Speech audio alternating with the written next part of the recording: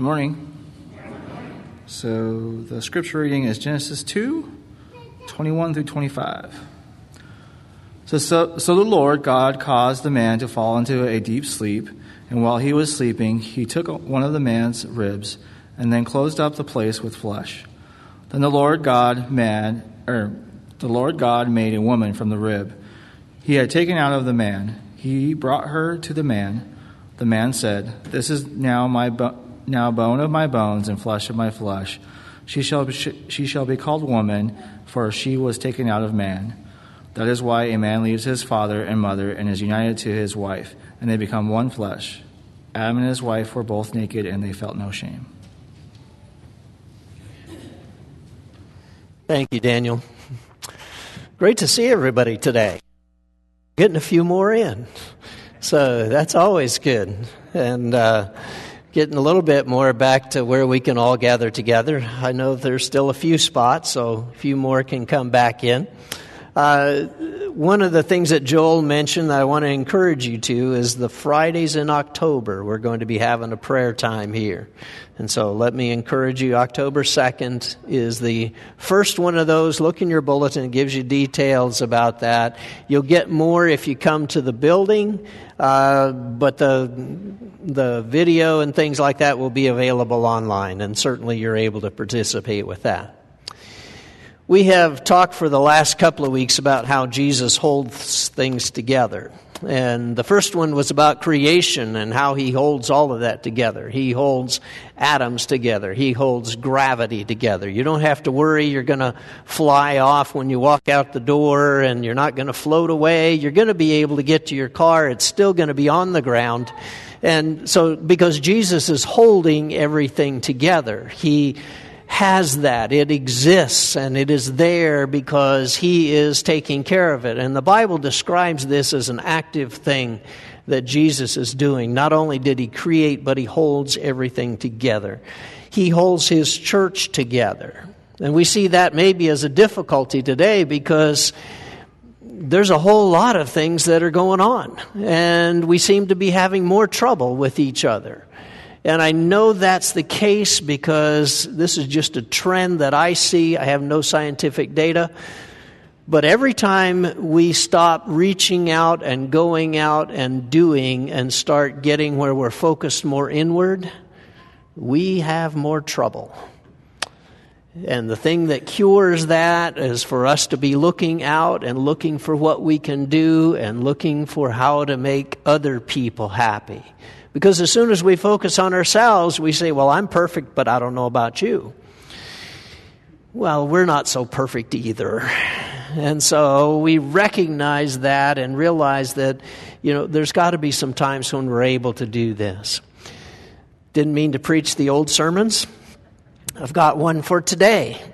So we want to talk a little bit about how Jesus holds marriages. And the passage we wanted to look at is from the very beginning, from Genesis, where we see that in the very beginning, God puts people together. And so he had created Adam, formed him, and then because he wants Adam to be impressed with who his partner is, puts Adam to sleep, takes a rib, fashions Eve, brings her to him, and says, "This one is yours." Don't you wish God did that today? You would never get the wrong wife or the wrong husband, right? Of course, you might be disappointed when he says, "This one is yours," and you're looking around, what other selection do you have? No other selection. This one is yours. And if we just get that concept, that'll be important for us to understand. And so God created that, and God created them to be together. And it's the way things progress, because he says, I want you also then to leave father and mother and hang on to each other, to cleave to each other. And so when you're looking at how this works, it's a matter of everything else, all other relationships are gone, and you just stay with this one. Well, it was easy for Adam and Eve, right? There was no father and mother. And after all, there's only one to hang on to. And so there isn't anybody else. And so it makes it a fairly easy choice. It's either her or none. And I think God must have done a good job creating Eve, and so there's not a problem there. It all comes from God. God gave Adam one wife. He gave Eve one husband. That's the pattern we see in the beginning. It all comes from God. It says they're naked. It says they're not ashamed. There is some intimacy there. There is some trust there. They do not feel any shame with each other, and they lived happily ever after. Well, at least until sin came along. And when they are separated from God, it changes the happily ever after. That principle is still true today. When we lose contact with God, it changes the happily ever after in our marriages, in our other relationships, because we forget how to act. And that's just part of it. It might have been easier back then. It's harder today, right? Because there's more divorces today. And so it must be harder today. After all, there was one wife, there was less choice, there's one place where you live, there is one job that you go to. You don't have a choice in that. You're in the garden, you live here, you eat here, this is it. And so God didn't give them a whole lot of other choices. Well, let me just suggest, if you're married, there is only one choice. You might as well recognize it as being exactly the same as it was back then. You have one choice. And so you have already made it. There's not another good choice for you that exists. There is no others. Now, you might feel sorry for the person that you're married to, that they have to put up with you and now they're stuck with you. But you are the one who chose, and you are the one who said, I promise. And that's part of what happens. We chose, and you chose well. Look at how good you're doing. Just remember that. Just realize that. And sometimes it's difficult for us. Current divorce rates are down. Here's the current divorce rates for 2020. First marriages is between 42 and 45% are going to end in divorce. Second marriages is much higher. It's up to 60%. Third marriages, why did you do this? I mean, 73% said, this isn't going to work. And so it seems to always go up because once you get used to it, I suppose it's easier to do. Now, why are they down? I imagine divorce rates are down because there are less marriages. There are less people getting married, and the time when they are getting married is much older. I know when I first started, there would be people who would come to me to get married, and they were 18, sometimes before that. And they had to get parents' permission because they needed to be 18. And so it was 18, maybe 20, somewhere around there. Now it's almost, the average is 30. And so there's a lot more getting married a lot later, which should say they're more mature now. And so possibly that's a way that divorce rates are down. Also, I think people just move in together and they don't get married. And there's no stats on that, on how well that works. But I would say it's worse than any of these, as far as people who then will move out. And so marriages are in trouble. We recognize this. We see the times where they're falling apart, and so what happened? Well, how could you expect them to survive anyway? I mean, really, how would we think that we could put two people together who love each other and who have promised to love each other and who have made even more promises than that and who have shared things together, who live in the same house, who have the same children, who share activities together? They're in most of each other's pictures. The selfies are of them being together. They know each other's passwords. They like each other. They love each other. They find ways to express that, and they have shared words and ideas. How terrible. Well, no, wait. Wouldn't that work if you had that? Isn't that... Well, maybe that's the other side of the question. How can that possibly not work? If you have that much in common and you have been careful to get to know this person and to be able to relate together and to be able to share these things, how would it be difficult to hold them together? And yet it is. Look at divorce rates. How would that be difficult to hold them together? Well, it just seems staggering that would be a problem. Well, here's a couple of the things that I hear. One is, you're not the same. People change. They develop. They become different. They're not the same now at 40 that they were at 18. Or if they don't get married till 30, now they're 50 and they say, well, you're not the same. Well, no, I'm not the same. I've developed, I've grown, there's a different personality, there's a different part, I've become a different way of dealing with things. But hopefully all of those are better ways of dealing with things. So we don't all stay the same. We develop, and sometimes we develop differently. And we have different interests. We get tired of the same places, and maybe even we get tired of the same people because we thought, well, they're just like this. They're always like this. No, they're not. They are growing, and they are developing, and they are changing, and you better get to know the new one. Because you're never going to be married to that same person. There's a new person that you're going to have to learn to get along with. Because we do get tired of the same thing. And so we'll say they aren't who we married. No, they're not. You should have known that. Expect them to change. It didn't turn out like we thought it would. Well, you weren't thinking right in the first place. And so now is here. This is where you are. And so can you make this turn out better? Can you do something with it? Well, this is not what we signed up for. Yes, it is. Till death do us part, you signed up for this. And what I want you to know is Jesus holds together people who love each other. And that's where you started. That's where all of this began. And Jesus is able to hold together people who love each other.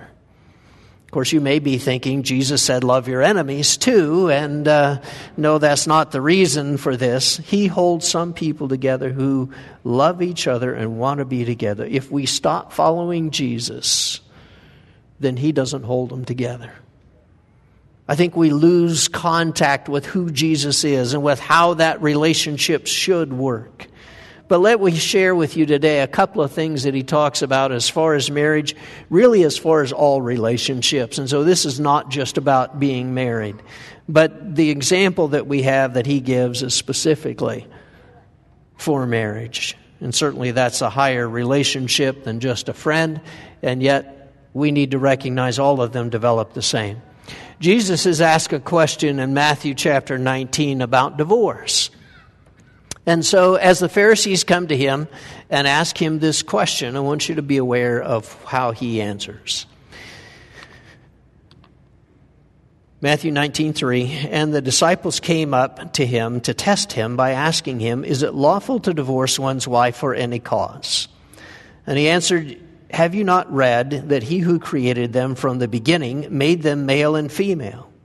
And He said, therefore a man shall leave his father and mother and hold fast to his wife, and the two shall become one flesh. So they are no longer two, but one flesh. What therefore God has joined together, let no man separate. Well, we're not talking about divorce today, and so I don't want to, that's a much bigger topic to deal with, but I want you to see what He does say about this situation with marriage. And so as they come to test Him, Jesus quotes the same passage that we just read from Genesis. You hold on to each other, you leave father and mother, you are God has made you to be together. God has joined you together. There is a physical connection that you make together whereby you become one flesh, and you are to hold on to each other. So God is joining physical connection and holding on to each other. Well, which one of those is not working? Is it the fact that God is no longer holding you together or joining you together?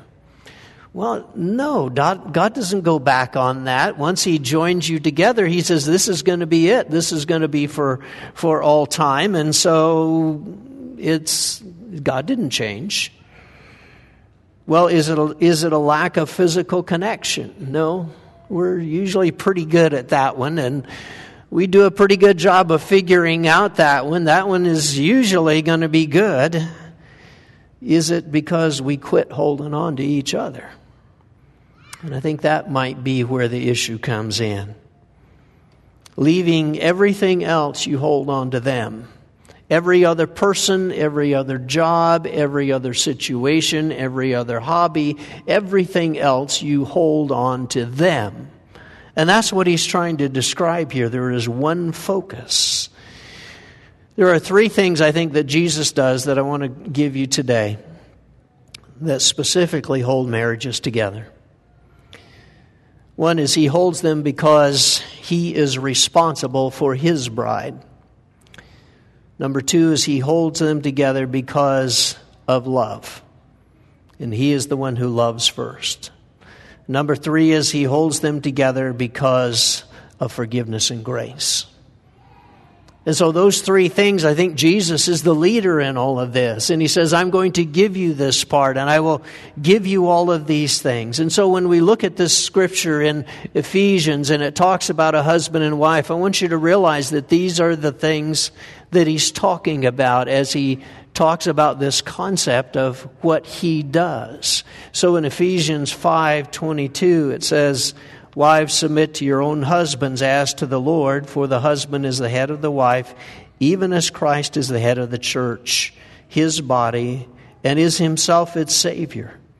Now as the church submits to Christ, so also wives should submit in everything to their husbands. All right? No one likes this passage, especially not wives. And so when you look at this passage, what is Jesus really trying to say? What is it that Paul gets across as he gives Jesus the example of how this should work? And so he says, submit to husbands like you do to Jesus. And so Jesus is involved in this. And if you don't know how to do it like you do to Jesus, then maybe there's the issue in this already. Because we have to believe Jesus could hold us, and that we could submit to Him, and that He would be able to hold on to us, and that we would be good. It's hard for anyone to trust another person. And it might be especially hard for a woman to trust a man because, guys, we don't have the best reputation. Now, I think Jesus does. And so, can you trust Jesus? Would you give Jesus a chance? I think with Jesus, we give each other a chance. And that's what this is all about. This idea of submission is scary. How can you do this? What if it fails? Well, there's a whole lot of things that you do in your life that you may have to realize you've got to try it. You've got to start. Did you drive here? Do you know how to drive? Do you remember that first time you got in and hadn't ever driven before? And there's 3 pedals. You're like, why are there 3 pedals? I've got a gas, I've got a brake, and I've got a other pedal. And I don't know what to do with the other pedal. How would I have any idea on what to do with that? Well, it's the clutch, and you know what you've got to do. You push in the clutch, and the car starts, and at some point you've got to let the clutch out. And sure enough, you let it out, and the car does one of these, and it stops because you didn't do it right. So okay, and you try it again, and if you never let out the clutch and never push on the gas, you are never going to go anywhere. But at some point in your life, you figured out, I've got to let out the clutch and I've got to put on the gas, and then I can go, and then I can drive, and it gets better and it gets easier, and you're able to do it. You all made it here. Otherwise, you'd be stuck in your house looking online. How many people have been snow skiing? I know, I'm in Arizona. Why am I asking that? There is a point at which you have to point the tips of your skis downhill. Okay? Right? Everybody who's been, you understand this? So they drag you on this chair all the way up to the top of the mountain, and here you are at the top of the mountain looking down and going, well, how am I going to get down? You're going to fall down. That's how you're going to get down. But the very simple solution is you're either going to slide down on your rear end, or at some point you have to take the risk that you will fall. And so you point the tips of your skis downhill, and for the first 3 seconds it's a little bit scary because gravity takes over and you are going. And you hit the first turn and you realize, okay, I can turn, I can stop, but there's that moment out of control when you first go over the edge. That might be what it's like for a woman to trust a man. There's that moment where you're not sure this is going to work. But if you don't take it, you're not going to get there. And that's kind of what it's like. Is it going to work? Am I going to have control? Am I going to able to hold on to this? And skiing is so much great fun. You guys don't know what you're missing. And so is marriage, by the way. If you're going to skydive, you're not going to skydive unless you get pushed out of the plane. Hopefully jump out of the plane. No skydiving without that. Do we trust Christ and His church? That's really what it comes down to. Can we trust Him that far? Men and women both need to submit to Christ. And in fact, the verse before this says, submit to one another out of reverence for Christ. And so it does not leave men out. Men, you need to submit to Christ also. And if a husband can submit to Christ, maybe a wife can submit to him. If he can't submit to Christ, then he doesn't understand what submission is all about. And he may not be able to do a good job of leading her. But if a husband is able to submit to Christ, then he understands it. He knows what it's like. He knows how scary it is. And when he understands what submission to Christ means, maybe there's a chance this can make it. So if he's a Christian, does he follow Christ? Does he really do that and submit to Christ? And then he can have patience with her. The next section deals more with husbands. And so in Ephesians 5 and verse 25, he says, husbands, love your wives as Christ also loved the church and gave himself up for her, that he might sanctify her, having cleansed her by the washing of water with the word, so that he might present the church to himself in splendor, without spot or wrinkle or any such thing, that she might be holy and without blemish. In the same way, husbands should love their wives as their own bodies. He who loves his wife loves himself. For no one ever hated his flesh, but nourishes and cherishes it, just as Christ does the church, because we are members of his body. Therefore a man shall leave his father and mother and hold fast to his wife, and the two shall become one flesh. This mystery is profound, and I am saying that it refers to Christ and the church. However, let each one of you love his wife as himself, and let the wife see to it that she respects her husband. A lot of things in this passage. We're not going to be able to unpack all of them. I just want to give you 3 things that Jesus talks about here. The first one is that Jesus is the example of the responsible husband. He is the one who says, I will do this. I will take charge of this. I will be the one that goes first.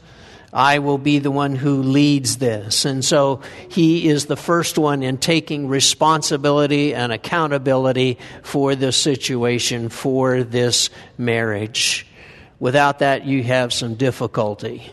You've all played dominoes where you stack them up and you tip over the first one and, man, they're going to go. Everything is going to be laid out unless somebody stops it and says, it is not going to go any further. That's him. Because sometimes in our life we get lost and caught into the wrong things and it doesn't go well and we're a mess and it's not working out, and Jesus comes and he says, that's enough. That stops. And we finally get some control back. And so he says the same thing about a husband, that you would do this, that you would take responsibility for it. It is your place. It's your job. And that you're accountable for it. And Jesus does that. And if it isn't perfect, he works on it till it is working better. I don't know that we ever get it perfect. And Jesus had us. How hard are we to deal with? How easy is it for you to respond to Jesus? Does it really matter who's at fault? Jesus says, I'll be responsible to get it going again. And he works on his relationship with his bride. And this passage describes Jesus and his bride. The second one is, if you love the way Jesus loves. And Jesus does this on purpose. He starts. Always love with God is described as God so loved the world, or God loved first. And then the other person learns how to respond to that love. Some people didn't start out with love. They were supposed to. It was supposed to be in the marriage. It was supposed to be as they grew up as children that they learned how to love and how to be loved. But sometimes they didn't. And so you have to start all over again and teach what love's about and how does that. And it's the way that Jesus loves. And so he starts with this concept of love and being able to love them, and not just love them as an enemy, but he loves his church as his friends, as people he loves and cares about. The word is agapao. It means a warm regard and interest in another. It means affection for them. It means he cherishes them. It means he is going to love them. And the husband shows how to love. Because God says that. God says, husband, you do this. Well, either that or you've decided, no, I'm not going to follow what Jesus wants. And so the closer we are to Jesus as people, the more it draws these things together. And the third one is we need to forgive like Jesus. Jesus makes forgiveness and cleansing possible. He is the one who does this. There has to be a way to get rid of mistakes in a marriage. Because if you've been married for more than 3 days, you know that there are mistakes that happen. And there are things that go wrong, and there are times when you're going to have to do this. And so you have to be able to do this. And Jesus finds a way for forgiveness to happen. He pays the price. But what's great about this is he pays the price for both of us in our relationship. It isn't like you have to kill the husband, wives. I mean, seriously, that may not be the solution, because Jesus has already died and says, you know what, put it on me. And so there is a way for forgiveness to happen, and one person can forgive another because Jesus holds it together. He is the one who makes this forgiveness possible, because he is the one who gives grace. And grace is forgiving, and grace is for giving grace to someone else, that they might have grace from God and that they might have grace from someone else. And when we do something wrong, Jesus forgives. And when we do something wrong, we forgive each other. And Jesus makes it possible to have relationships even with all the mistakes. It's important for us to realize these things. Jesus holds it together. And when a husband and wife are closer to Jesus, the closer they get to Jesus, the more they are held together by Jesus. And you're going to see Him being part of this. And they've promised to love. They've promised to do what's best for each other. They found common ground. And Jesus is the one who says, now here's what we do with the rest of this. Because it's not always simple. It's not always what makes the difference. And Jesus is the one who starts. There are a lot of people who are not Christians. And that may be the reason why we have so many divorces. I wish I could say that was the case, and that when you find people who are Christians, well, it's solved. It never happens. It's really not any better inside the church than outside the church. And yet, if we're not Christians, then we realize that they don't love Jesus. I mean, because if you love somebody, you're going to do what's best and what they say, and that isn't the case if we're not Christians. Our response to God is love, and, well, no, we don't really care that much. They don't have forgiveness. They don't have grace. And so it's harder for them to give forgiveness or grace. They don't have any promises. No one has given them anything for the future to hold on to or to look forward to. They don't have His word, and they don't give Him their word. There's no history of things in common with Jesus. And so there's no holiness to stand on. There's no goodwill to stand on. And if you have a person who won't do that to Jesus, how are they going to do that with you? It becomes increasingly difficult. And so it is important for husbands and wives to stay together, to study together, to be part of what Jesus does, because Jesus holds marriage. And He is the one who has the foundation for how we can do this. The closer we are to Jesus, the more things we develop for marriage. And the more we develop in a lot of other ways. Because some of you are not married, that's fine. Some of you have been divorced, that's where we are. Let's figure out what to do with that now. You can only marry one person. It's not good if you've got 3 or 4. Okay? They're not going to like each other. They're not going to get along with each other. It's just not going to work out well. And so you can marry one, but you can be friends with a lot more. And so this develops relationships in a much bigger way. The bond of Jesus is a bond with His church as He brings people together and as He ties them together. And you don't have to marry each other, but you can take these same principles that Jesus does for His church, His bride, and say, let me use this with everybody else too. And it's amazing how well it works. That if you are forgiving, if you are grace-given, if you are a person who loves other people, that it's amazing how well they respond to you. It's amazing what they can do. So work on your relationship with Jesus first, and then He's going to help all other relationships that you have. And that's really what happens, isn't it? We would have a great relationship, and we should all act like this. So be careful how you talk to each other. Talk with grace. Talk with love.